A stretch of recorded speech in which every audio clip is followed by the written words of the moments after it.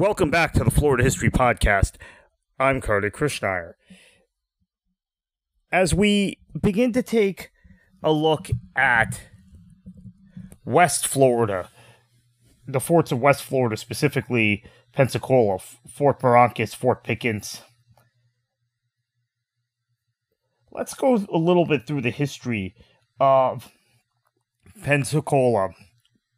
Real briefly, we've discussed this on other podcasts and in my works on Florida history, Florida and the British before the American Revolution, and the most recent release, Florida and the American Revolution. The Spanish first settled a portion of Santa Rosa Island under Tristan de Luna in 1559. The settlement was abandoned a few years later. But there are people from West Florida who still have a lot of pride, saying Pensacola was settled before St. Augustine, which is technically true. The difference being St. Augustine was a continuous settlement from 1565 onward. 1559, Pensacola is settled and quickly soon they're abandoned. 1698, the Spanish resettle Pensacola. So that's well over 100 years later. Fort San Carlos de Austria on the hilltop on Santa Rosa Island. 1719, when the French took Pensacola, Fort San Carlos de Austria was destroyed by the French. Pensacola, along with the rest of West Florida, is ceded, or rest of Florida, is ceded to the British in 1763. Colony of West Florida is formed. 1781, epic battle in the Revolutionary War that we detail in great detail in my book, Florida and the American Revolution, the siege of Pensacola, a 2-month siege, which was eventually a victorious battle for the Spanish, who were allied with the American patriots. The British abandoned Pensacola. In 1787, the Batteria de San Antonio is built of masonry. That's a Spanish fort in 1787. In 1814, the British evacuating Pensacola as Andrew Jackson pursues them. We've talked about this in a previous podcast in our Andrew Jackson series. The British demolished the fort so that the Americans can't use it in their abandonment. So in 1819, Florida is ceded to the United States, what remains of Florida. Much of West Florida had already been annexed by the United States. Illegally, by the way, as was Andrew Jackson's invasion of Florida, but that didn't matter. The Spanish ceded their claim in 1819, and the United States decides that the old Spanish battery, San Antonio, on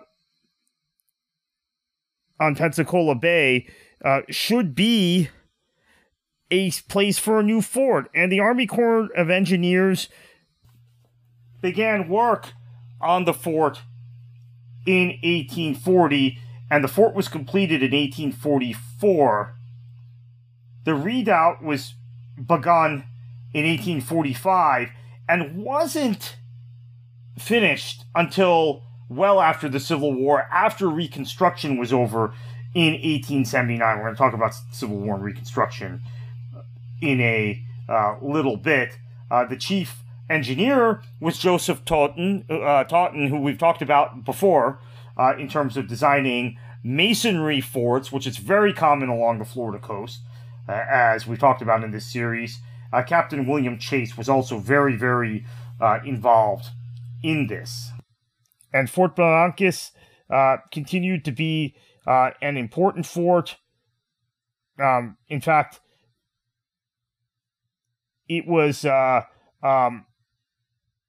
stationed by John H. Winder by the Union. They abandoned it, and on March 11th, before the Civil War actually began, General Braxton Bragg took command, and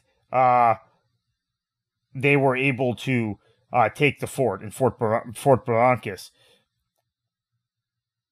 After the Civil War, and we're focusing on Fort Barrancas today. We're going to do Fort Pickens next week, which is a bigger fort, a fort that I've actually personally spent a lot of time in Gulf Islands National Seashore. Actually, Fort Barrancas is there as well. Fort Barrancas, much smaller complex than Fort Pickens. Fort Pickens is actually fascinating. We're going to release some videos on the Florida Squeeze YouTube page in the near future on Fort Pickens. But back to Fort Barrancas. During the Civil War, unlike Fort Pickens, which became the center of a lot of attention because the Union was run out of Pensacola and just was at that fort. Fort Barrancas saw little action as it was fortified by Braxton Bragg and the Confederacy. The only time the fort came under fire during the war was November 22nd and 23rd of 1861, as the Confederate artillery at Fort Barrancas exchanged fire with the Union artillery, which was still at Fort Pickens in November of 1861. There was damage to Fort Barrancas' walls, and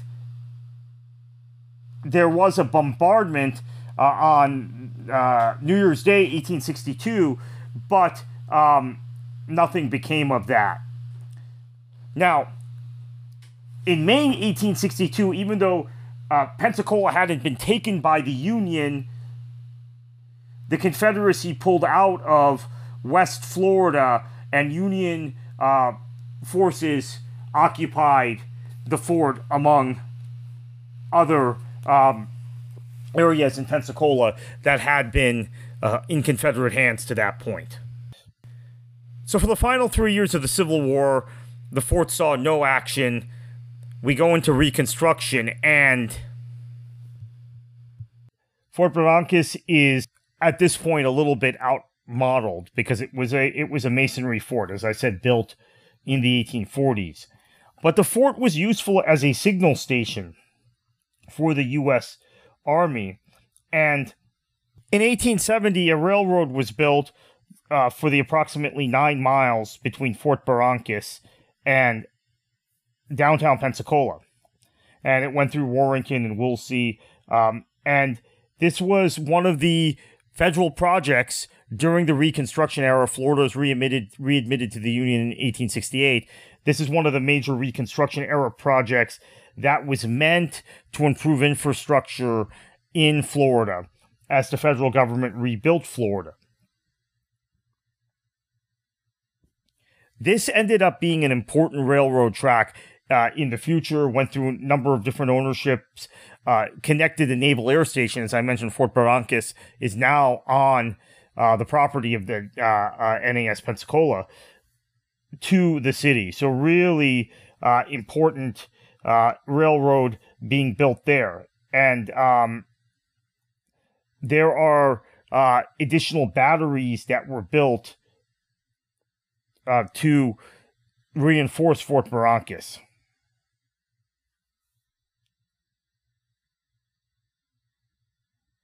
Throughout World War II, Fort Barrancas became an important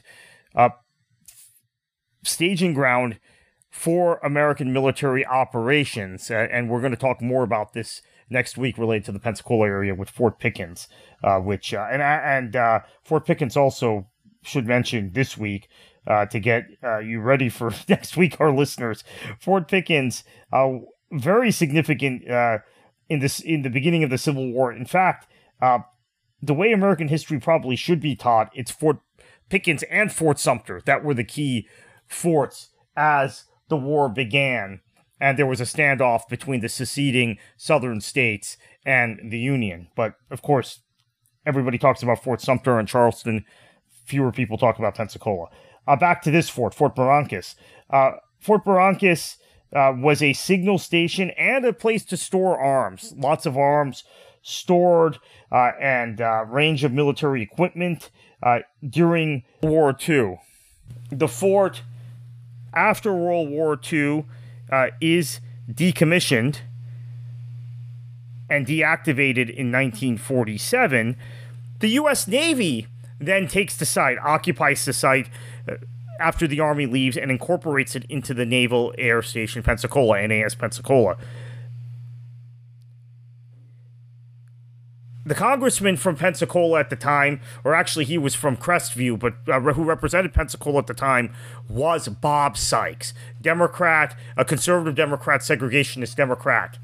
Congressman Sykes wanted Fort Barrancas to be preserved and felt it should be a national monument and urged the National Park Service to get involved. Now, Sykes eventually becomes the chairman of the Appropriations Subcommittee on Defense, very important, one of the so-called College of Cardinals in the Congress in the 1970s, although he leaves in disgrace and scandal in 1978. Well, maybe we'll do another podcast in the future on Bob Sykes.